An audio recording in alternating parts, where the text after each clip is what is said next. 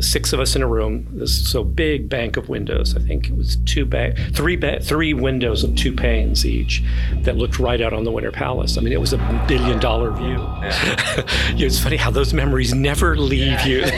They're always going to be there, buried in your olfactory senses. I still I can recreate it was like Proust, I guess. I can recreate that smell of Przeżycie. Welcome to the Slavic Connection. Today we have Matt and Tom interviewing Dr. Tom Garza. Tom Garza is a Russian professor. He has published numerous textbooks on the Russian language, and we'll get into a lot about his origins, traveling in Russia, learning the language, and also his interest in vampires and how he's bridged that into an academic career. So I hope you enjoy. You're listening to the Slavic Connection, brought to you by the Center for Russian, East European, and Eurasian Studies at the University of Texas at Austin. Today we have an episode of the Tom and Matt Show. Tom and Matt Show. With Dr. Tom Garza. Dr. Garza, welcome to the program. My pleasure.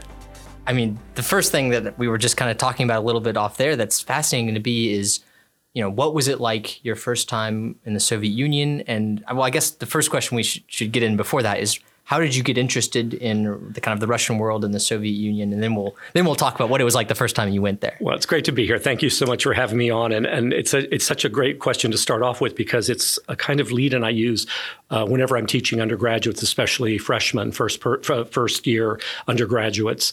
I really tell them to pay attention in a funny way to serendipity.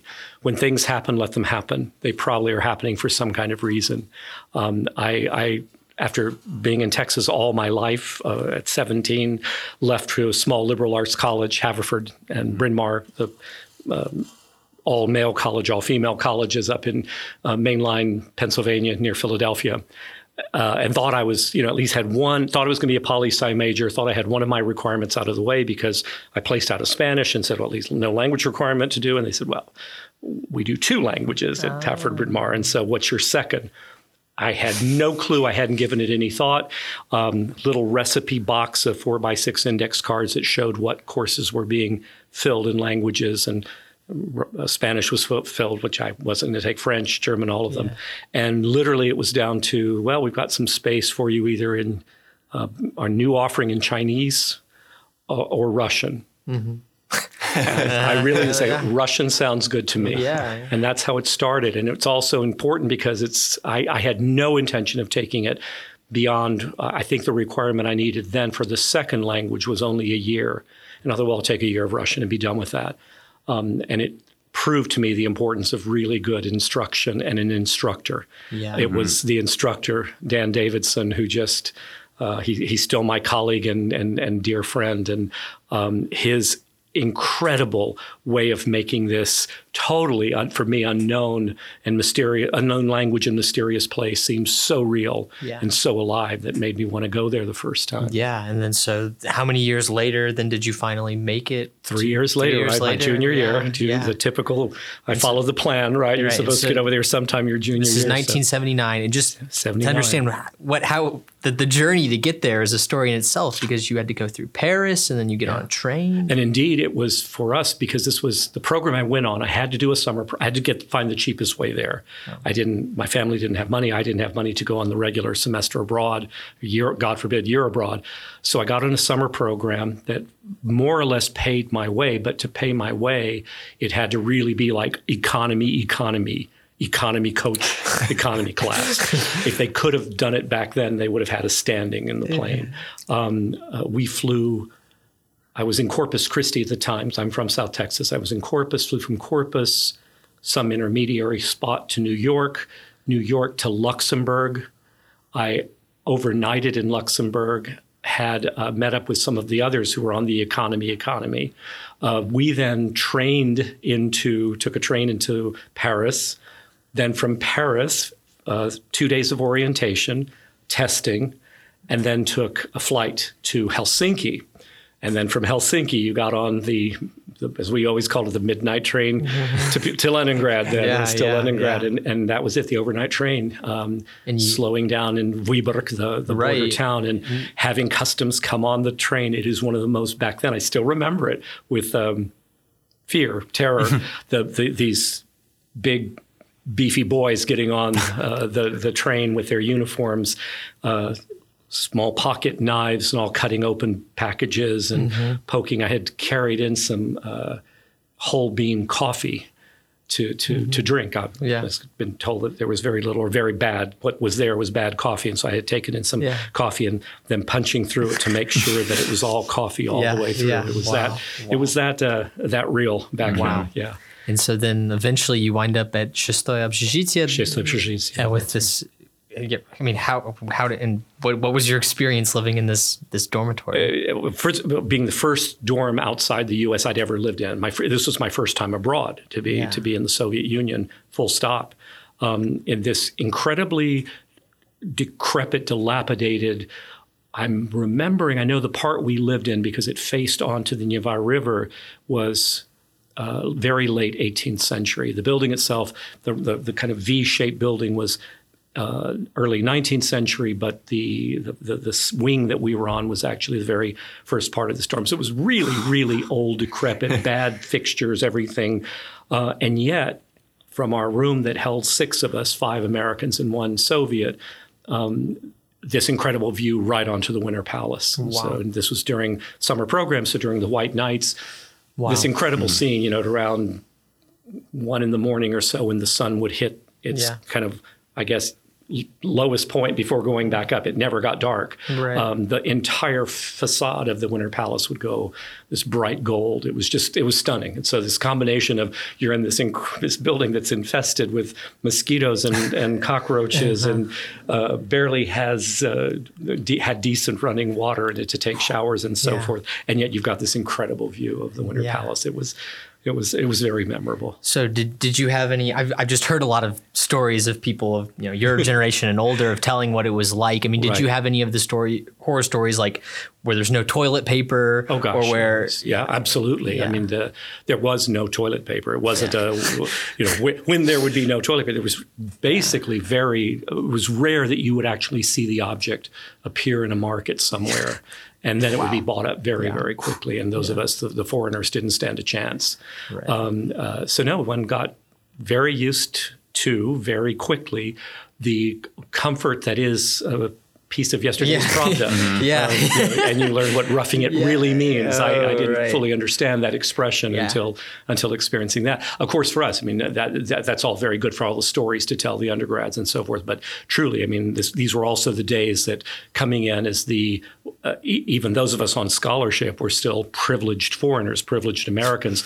There were specialty stores called Berioski, the little foreign currency store. So we could buy Kleenex, we could buy toilet paper, we could buy those things for hard currency. Yeah. And how was the food? Did you eat at a stolovaya on the university's campus? And how did you pay for that? Yeah, I mean, very much. That actually was all included. And so for those of us on stipend, actually it was really important. I did eat in stolovaya. And actually, it's not exaggeration or any kind of embellishment. I've always really loved Russian cafeteria food. Stolové kapusta, as we call it. Stolové kapusta. I love it too. Wonderful. I always worry about my vegetarian students now who go over because there's nothing vegetarian about it. It's cooked in yesterday's beef bones and chicken stock and stuff. But and that's why it tastes fantastic. Yeah. So no, I love that stuff. I probably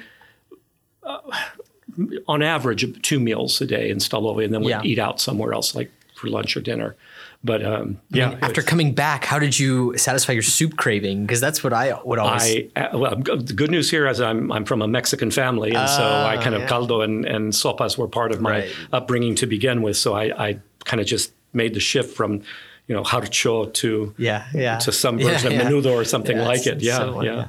And were you treated as sort of this like exotic type figure, not only being American, but being a Texan coming to Russia when I don't think students from other countries, especially American students, were that common? Absolutely. On all counts that you were saying. So one, being an American, we were still rather a rarefied creature in the late 70s. Mm-hmm.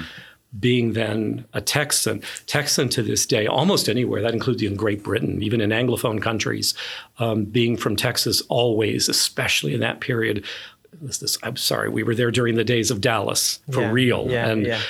Even in the Soviet Union, I still have asked and don't get a good answer why or how Russians at that time knew the series Dallas. It wasn't being broadcast back then. Do they not know who shot JR yet? They do. Now they do. But at that time they didn't. In 79 they didn't. I'm trying to remember if we did. I think we did. I think, in fact, he may have been shot that same year. Might have been that summer. It may have been that year. But so that, all of it. And there's this wonderful sense of me when you tell them you're American.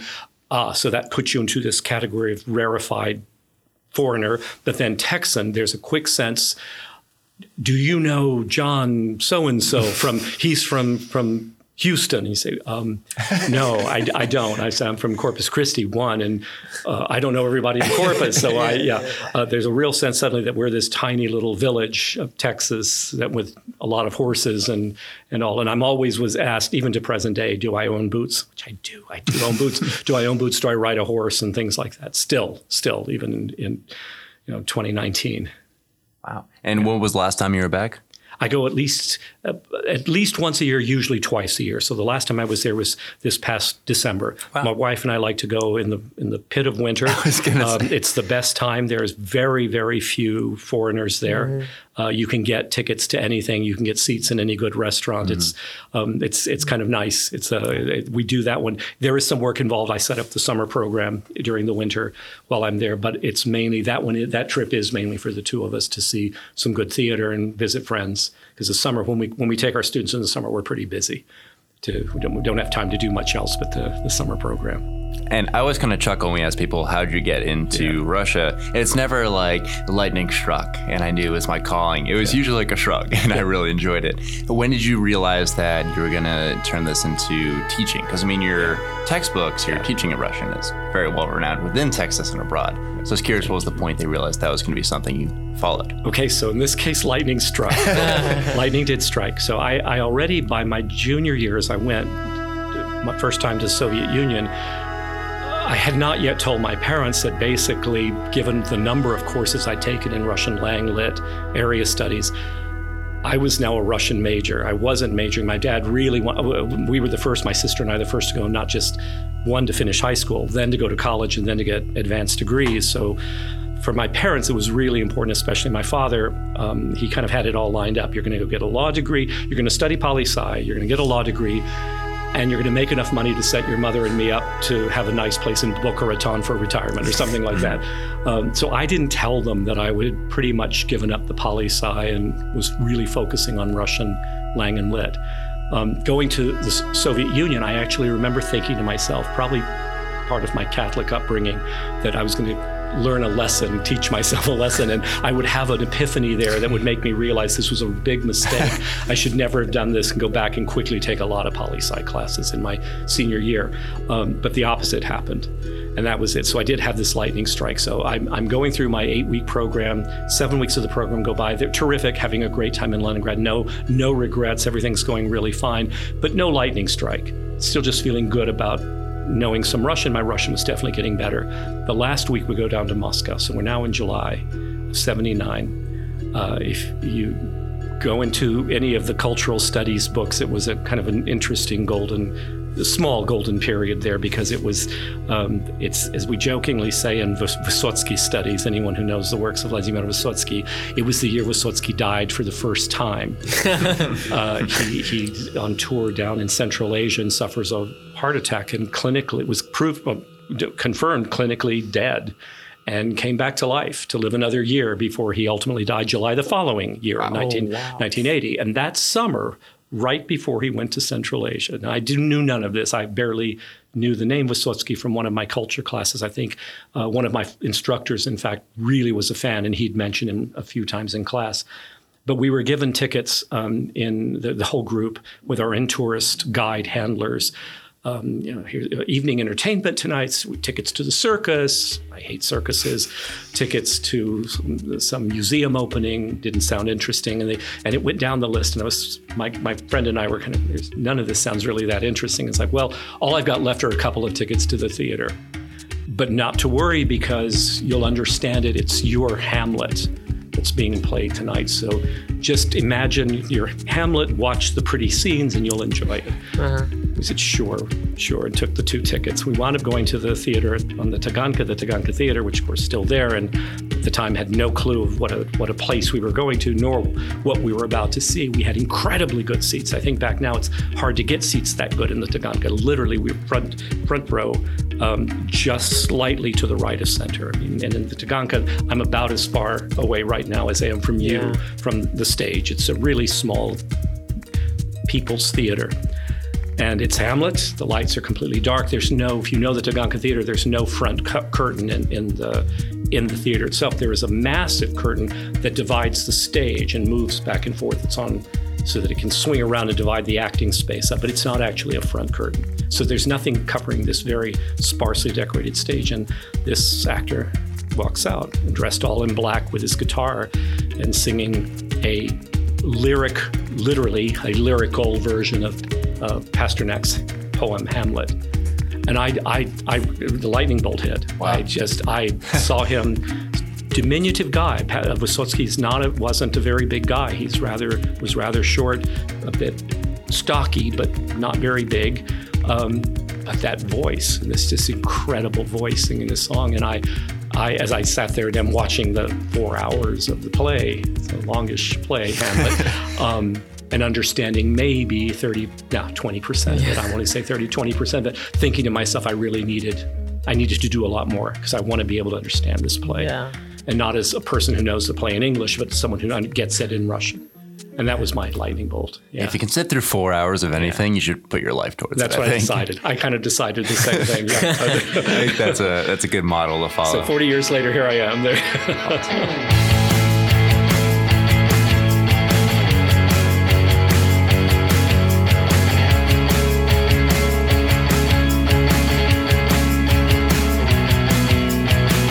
I understand you're interested in like youth movement. Yeah. I mean, what were your kind of first relationships with Soviet people that you were meeting and of kind of your age and your generation? So the youth subject, I think, came up mostly when I began my dissertation research there.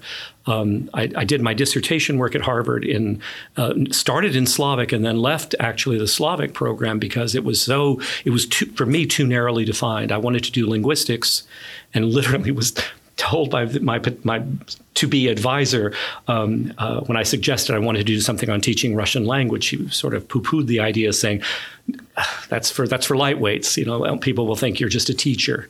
You know, no one writes serious things about language teaching. What you need to write about," he says to me, looking me right in the eye, "you need to write about a Russian verb." And I said, A verb? He said, yeah. He says, there's this category of verbs. He said, you already wrote one of your seminar papers on these semifactives, these one-time action verbs, things like the verb to sneeze, take a gunshot, that kind of one-time action thing. I said, yeah, I remember that paper, and I really can't imagine writing a whole dissertation on it. He says, no, one verb. And he was serious. He wanted me to look at a particular verb. Which verb? This was not even in Russian. It was in Bulgarian. It was in Bulgarian. And it is the verb to sneeze in Bulgarian. To look at it at how this category of one-timedness is violated in spoken Bulgarian. Wow. And it was at that point that I thought, again, a mini lightning bolt that said to me, no, I don't think so. Yeah. And I wound up at the College of Education at Harvard, I should say, at Harvard. And that helped me hugely because it really broadened, for me personally, it's not for everyone, but it broadened my Slavic range to include things like not just teaching, but real pedagogy, how actually get information across to people in an understandable way. Yeah. So during my Fulbright year in Moscow, that would have been 85. It was Gorbachev's first year. That was when, as I was teaching, and because of thank you again, serendipity, was 85. Chernobyl had just happened, so the number actually of Fulbrighters was cut because not a lot of them, there were very few of us to begin with, but a number of them had been posted first to Ukraine. They couldn't go. Some people who were in Western Russia couldn't go to their spots. And so our numbers were quite small that year. And I was posted to do work I was allowed actually to do videotaping inside of Russian specialized schools that taught English from grade 2. And my dissertation was about how was it that Russian Soviets could speak such quite good English, French, German, never having set foot in the country or really had much contact with native speakers. So that was my topic. And that's when I realized I was doing so much interviewing and work with, especially about the 15 to 17-year-olds, 18-year-olds, that I started getting more and more interested in them as subject than actually my own research. I finished my research and wrote the disc, but then I began a longer project that's now gone on, whatever that's been now, since 1985, 86, on looking at Russian youth attitudes, especially toward things like political movements, apathy, the draft, sex, their personal lives and aspirations, those kind of things that have shifted since the collapse. And that's resulted in a number of publications for me. Yeah. Wow. Yeah. That's fascinating. That reminds us, we had Joshua Tucker on from NYU last week. Yeah. He wrote a book about how people who grew up in communism never really quite shook off the ideological footprint, however. Like, had their views towards democracy were skewed for how much time they lived under communism. I don't know if you've kept in touch with any of the kids you actually worked with back then, but have you felt that sort of impact? Has it gone the other way in your experience? No, I was going to say it's yes and yes. Yes, I've kept in contact with them. And yes, that's precisely, I think, for my generation and the younger generations I was looking at, that's precisely the mentality. Indeed, when I've been asked so many times, can you explain, how do you explain Putin's consistent popularity and success as president in Russia when he keeps getting reelected and keeps these big popularity ratings, and yet is so strangely unpopular in terms of himself and some of his policies and so forth. And it has a lot to do with precisely the point you made, is the answer I get, certainly from my generation, but especially now from the groups that would have in those days been in their teens, who are now in their late 40s and early 50s. Even I can't believe that, but it's true. They're now getting close to 50. It could be much worse, and we know that. We know how bad it could get. Right. We remember the period of stagnation. We remember, if not Brezhnev, we certainly remember from our parents telling us about Brezhnev. We certainly remember even under Gorbachev and Yeltsin how difficult it was to get this economy started. So why would we wreck this? It's at least moving forward. Your generation now, so if I go to millennials and Gen Z, already I can't wait. This will be my first real interviewing summer with Gen Z heavily. Their opinions are shifting quickly, much more to the opposition side in Russia. I have a real sense at about the time, actually, that I don't think Putin would be a viable candidate any longer. I think they're really going to change the direction. I've got to believe that anyway. I'm of the same opinion on that matter. I'll state. Yeah. I mean, remember, it's actually one of the most, to me, salient points. The generation right now, so the teenagers I would talk to now, a person in their, say, late teens, 17, 18, does not know Russia without Putin. Yeah. Right. We can't even wrap our head around that in the States. We've never had a president that's been around more than 8 years. And so, which means that they're also immune to the very stuff you're talking about with the Brezhnev and even the 1990s, and especially the 1990s. Yeah. Today is this era on state television, so on, that's talked about how horrible it was, and then this musician Monetechka had a song making fun of that idea, and so, but it just shows that young people are very immune to exactly the stuff you're talking about. Yeah. I mean, it's almost like Americans being born after 9/11. It's just such a preposterous idea to us. Yeah. Like, you don't remember that happening? I can't imagine what it's like, but I get it. It's taken me a long time to get over you don't remember the fall of the Soviet Union? What, you weren't alive for that? You were where were you when Russia fell apart? Yeah. The fall of the Berlin Wall, all of these things that I think of as shocking and monumental as 9/11 is for your generation. These things were I shouldn't even say just for mine, because even I remember before that, I guess one of my first cogent memories is Kennedy being assassinated. And even thinking then, the reason it sticks in my head, I was too young to have any real memory other than it was the first time I saw my mother cry. And so that's the memory for me, is what something terrible must have happened to make my mom cry. Yeah. Mm-hmm. Yeah. And that must have been particularly hard being in Texas then, I imagine. Because it was local news for us. It was the local news being broadcasted. And indeed, you hit it in one, because it was right around the noon hour. My mother had stopped housework was watching her soap operas at the time, and they interrupted the soap opera to Walter Cronkite announcing that he'd been shot, and then 30 minutes later that he had died. Yeah. Sure. Yeah. I didn't think we'd get to Kennedy today. Sorry about I'm glad. A lyric digression there, but related in terms of this kind of collapsible memory of what we do, what marks our lives with these historic events.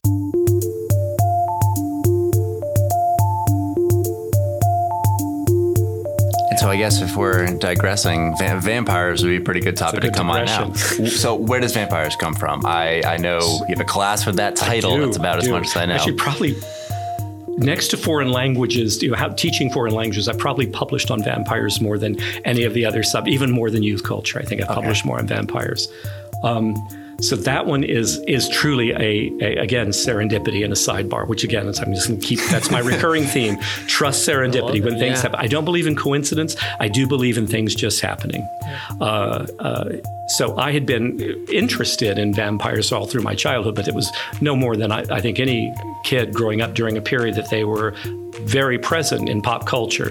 One of the program to watch running, coming home from school, public school in Texas. It was the right time, late 60s, I want to say, maybe mid to late 60s, was a show called Dark Shadows that was advertised as a gothic horror soap opera.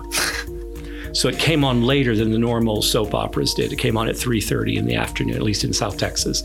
So my sister and I would always come home to watch Barnabas Collins and Dark Shadows. So I was interested in those. My dad was very interested in the Hammer films of the 60s, these British remakes of the classic horror films, Dracula, Frankenstein, Werewolf, and so forth. Those are very, very cheaply done. They're cheesy. But the first one's in color, right? That was kind of cool about them. So I kind of cut my teeth, no pun intended, on those films. But then that was kind of in the background. I really didn't have any other real association. I'm in the State Department. After I finished doing my dissertation, I actually was a bit burned out. I did my dis in a very tight timeline, and I was exhausted and didn't want to look for a job. I didn't want to take an academic job. I needed to breathe a bit. And so a colleague of mine told me about some work in the State Department, and I applied, took the two. I tested out in Serbo-Croatian. It wasn't Bosnian then, so it was just Serbo-Croatian or Croato-Serbian if you were on that side of things, and Russian, and placed into both of those desks. So I worked with the diplomatic corps going out to post in Soviet Union and going out in Yugoslavia. And in between training periods, the State Department would post me to what was the group called then? It's changed names since then. I think it was called the U.S. Information Agency is what it was called then. It's changed names now.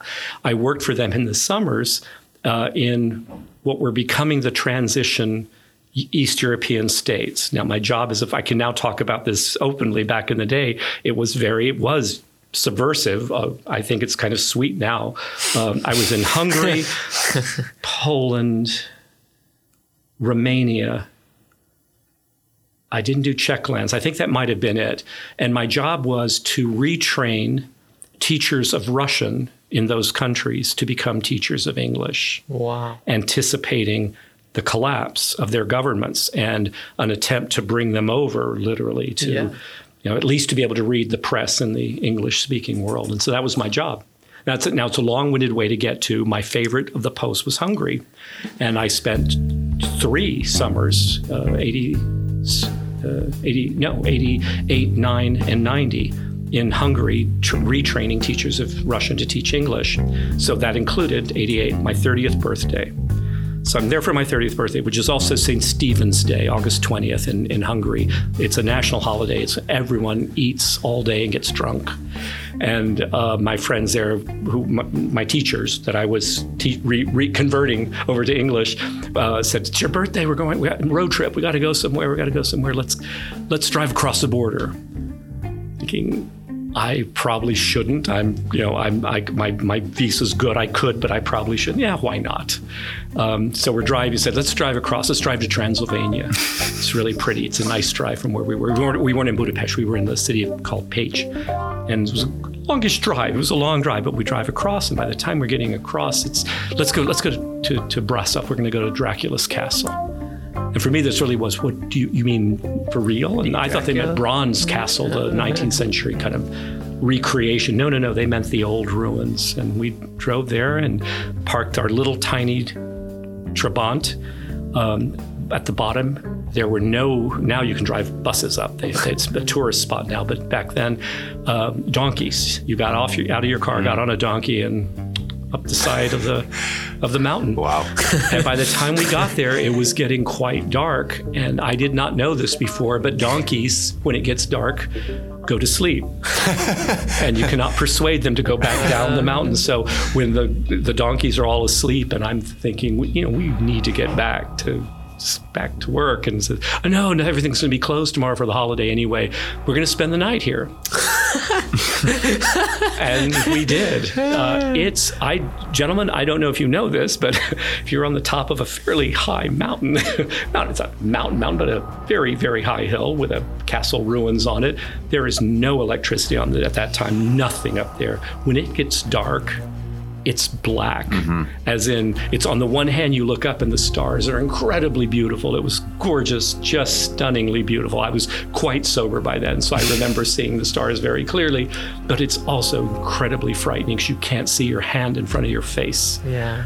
And the mystery of place really starts to creep in as it's about 2 a.m. It's still pitch dark. Your friends are snoring next to you, and you're thinking, oh, please let that be them that I hear next to me. Yeah. It's that did it. I remember having kind of an epiphany sometime, thinking, this is a story that you could get students interested in our region. The vampire story and how it spread from southern Asia, from India, basically, via the Roma population, bringing it to the Balkans, and from the Balkans, it going out to Europe and to Russia. There's a story that I could get them interested in, and that literally was the beginning of it. I got hired here in 1990 at UT, and pitched this to my chair, who told me that Michael Katz was the chair of Slavic back then, and he said, let's wait till you get tenure, and then we'll talk about it. So I didn't teach it until 1997. 97 was the first fall. Fall of 97 was the first time I offered the vampire class here, and it's been now every other fall since then. Yeah. And so you evolved that as a through line, just into regional studies. Right. What has been sort of like the bleed off sort of academic interest in that? Because I think of Frankenstein, I know more about that. I know that Mary Shelley wrote it because I think Mount St. Helena erupted that year, and it was just kind of gray for like a year, and she just like became miserable. And I guess Frankenstein was birthed out of that. Did you look at sort of like Bram Stoker and like sort of Dracula in general, and what was making this such a gripping topic to people? Of course. I mean, I think again one of the things in my starting at the beginning back in '88, thinking about how this could turn into something to bring students, a bridge course to bring students into Gateway, to bring students into Slavic studies, was, well, why is it that we all know a story, a vampire story of some kind or another? And it's because it's not simply a story, it's a myth. It actually has an entire mythos built around it. Stoker's critical in getting that mythos to the Anglophone world. Europe and later then the Americas wouldn't have the story in that version that he told. And Stoker tells a good part of the original Vlad Țepeș Dracula story from Romania. Bits and pieces of it. It's not the full. Obviously, he's embellished a lot to make it a novel. But he really does take that basis of the story. We know this from his own journals. We know this from his research at the British Library. We have his marginalia on the story of Vlad Dracula, where he underlines the name, and that clearly becomes the name of his own hero in the story. Yeah. So no, that through line is an incredibly important one of kind of East meets West, or further East meets this West, in trying to make connections that I think are crucial to get all American undergrads, but especially I think Texan undergrads who are a little bit more insular sometimes in a big state like ours, as they would be in Alaska or in, say, in the West in general, to really start to broaden out a bit and think what we have here in terms of our stories and myths and legends probably weren't created in a vacuum. They probably did have some origin somewhere else. And I always think that those are nice connections to make. Yeah. And I know virtually nothing about this, and you already got me interested in this whole thing. It's particularly the stuff about September it coming from 2019. Come on and join us. Vampires is being offered again. Do you have a favorite vampire movie? I was always a Ramiro guy growing up. I saw Dawn of the Dead when I was like 7, and I was obsessed with zombies, but vampires. Yeah. So my favorite one still, it sounds a bit academic-y, yet it still is the original Nosferatu. It's horrifying. It's horrifying. It's very effective. There is something very effective about silence. I always think the silent films can really draw students or draw people into what it is that frightens us. I make the tie always in my sci-fi class. I think one of the reasons that science fiction took a real turn in '68 with Kubrick's version of 2001: A Space Odyssey. He's the first one to make space a scientific fact, that you can't hear anything in space, that it's silent. And all of these sci-fi movies that had explosions and all the theremins and whizzy sounds and all going on in the background, he just eliminates, and it's just silence. So the two things he uses, classical music on one side or just silence, gives us this new insight. Well, that's exactly a borrowing I think he took from the effectiveness of silent film, was that you could get real terror going. Alien uses it then later. Tarkovsky uses it later. This absolute silence when people open their mouths and nothing comes out. You want to scream, but you can't hear anything. And I remember Nosferatu, it has a much slower frame rate than modern movies. So when you see him rising out of sarcophagus, it's very stiff. It looks very unnatural. There's something much more scarier about that than if it was actually a sleekly done shot. There is something very reassuring and at the same time uncannily off-putting, frightening about those old films, because there's no CGI, right? There were no computers to make these things happen, so it's all either stop action, pulleys and levers. It's to me one of the best scary movies. That's a great answer. Did you watch any of these films as part of the class? Of course, absolutely. Nosferatu largely because it's the first real film based on the Dracula novel, based on the original story of Dracula, the historical Dracula. So the line there is legit. This isn't me just wanting to put some sensationalism. So is this Nosferatu? Is this a Romanian film? Is it from the region? It's a German film. It's from the period of German Expressionism. That's part of, again, one of the sells for me is that your comment about the through line is that what is it that links culturally the vampire phenomenon globally?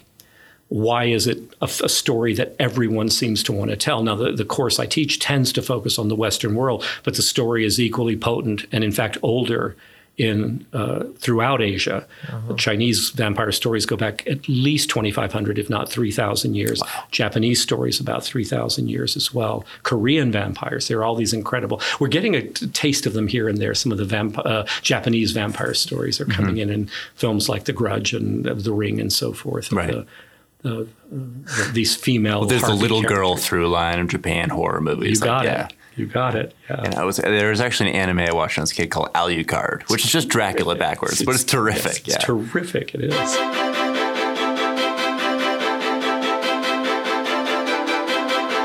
I don't particularly. I'm out of my league, and when we're talking about vampires, I'm like, wow, I'm way behind in this whole area. We'll catch you up. Come on. You're really enticing me. I might have to make some room in my schedule. I'm a big From Dusk Till Dawn guy. If I was going to think more recent. That's got some. Again, I like to use bits and pieces of films that are not directly part of this canon of the Russian product, because they have this bit or that bit of the Russian story in them, or modification of them. What makes a good vampire film is how much you can keep the myth going and yet build onto it. Right. I think it's one of the reasons I don't like the Twilight films or stories is the vampire in it is nearly incidental. I mean, he's an accidental vampire, basically. Sure. There's nothing interesting about him other than he is one. Right. The story's about a high school romance. That's really the story. And you take it or leave it, but it's not a good vampire story. Other ones like, say, 30 Days of Night, a bit more easy. There's a vampire story. Well, so you have the Alaskan element too. It actually makes sense. Makes sense. It ties it to Russia. It's got all the historical bits to it of the the necessity to have part of your native land with you, the necessity of darkness, the necessity to feed. And my favorite part, it's one of the contemporary vampire films, it's the only one that really emphasizes the old Slavic idea that vampires traveled in packs. Right. They were part of the werewolf population, right? And so they're not this solitary, elegant creature that dresses well and seduces women. No, they're pack animals that attack anything that moves to feed. I love that part of the story. That sounds awful, but I do love that part of the story. There's a recent movie, it was with Ethan Hawke and Willem Dafoe, where it was vampires actually control society. And there's these humans trying to pretend that they're vampires. Daybreakers. Yeah, I think that was based on a graphic novel. It is as well, a graphic too. novel. Yeah, it wasn't entirely effective as a movie, but it's a cool concept. Should have been a better film Yes. than it was. I agree. Yeah. Well, so we always end by asking our guests a recent movie or book recommendation. You can give a vampire recommendation if you'd like. This is now that how recent is it still? And I'm gonna botch the name here of all things. What We Do in the Dark is one of the best plays I've seen on the vampire story ever, without being totally just silly and a spoof that loses itself in its own humor. It actually is a smart comedy. They really had to do their homework to get all 7 of those characters, the backstory to be, this is the Nosferatu character, this is the Dracula character, and so on and so forth, to get them to play out the roles fully. As a parody, as a farce. It's probably my favorite of the ones in the last, say, what is that, 5 years, I guess? Yeah, by 2012, I think. Yeah, probably. They started an FX series about it, too, yes, I think. Yes, and I've only seen they have a second series coming on this fall. I'm looking forward to it. We're werewolves, not swearwolves. That's my we favorite line indeed. from the movie. Well, thank you very much. Do you have anything I else should say for the record, Tom, you never told me that you were such an aficionado and expert in this whole area, but I'm very impressed. I would say more of a zombie expert, actually. And vampires a little more incidental in that. I actually wrote, it wasn't a thesis, but I wrote a paper talking about how Dawn of the Dead zombies sort of reflected like 1970s nuclear fear. And then you see 28 Days Later and it's all like empty cities. It's all big landscapes. And it's 9/11. It's a much more modern anxieties. I didn't get a good grade on it though, so I don't Sorry about that. I wasn't the most take the class and submit it as a rewrite. We'll give you some pointers on it. Great. Well, thank you very much. It's my pleasure. This is a great time I had. Thank you. Thank you. The views expressed on this episode do not necessarily reflect those of the show or the University of Texas. Please visit slavxradio.com for more information. Thank you for listening. The Slavic Connection is produced by the Center for Russian, East European, and Eurasian Studies at the University of Texas at Austin. Thank you.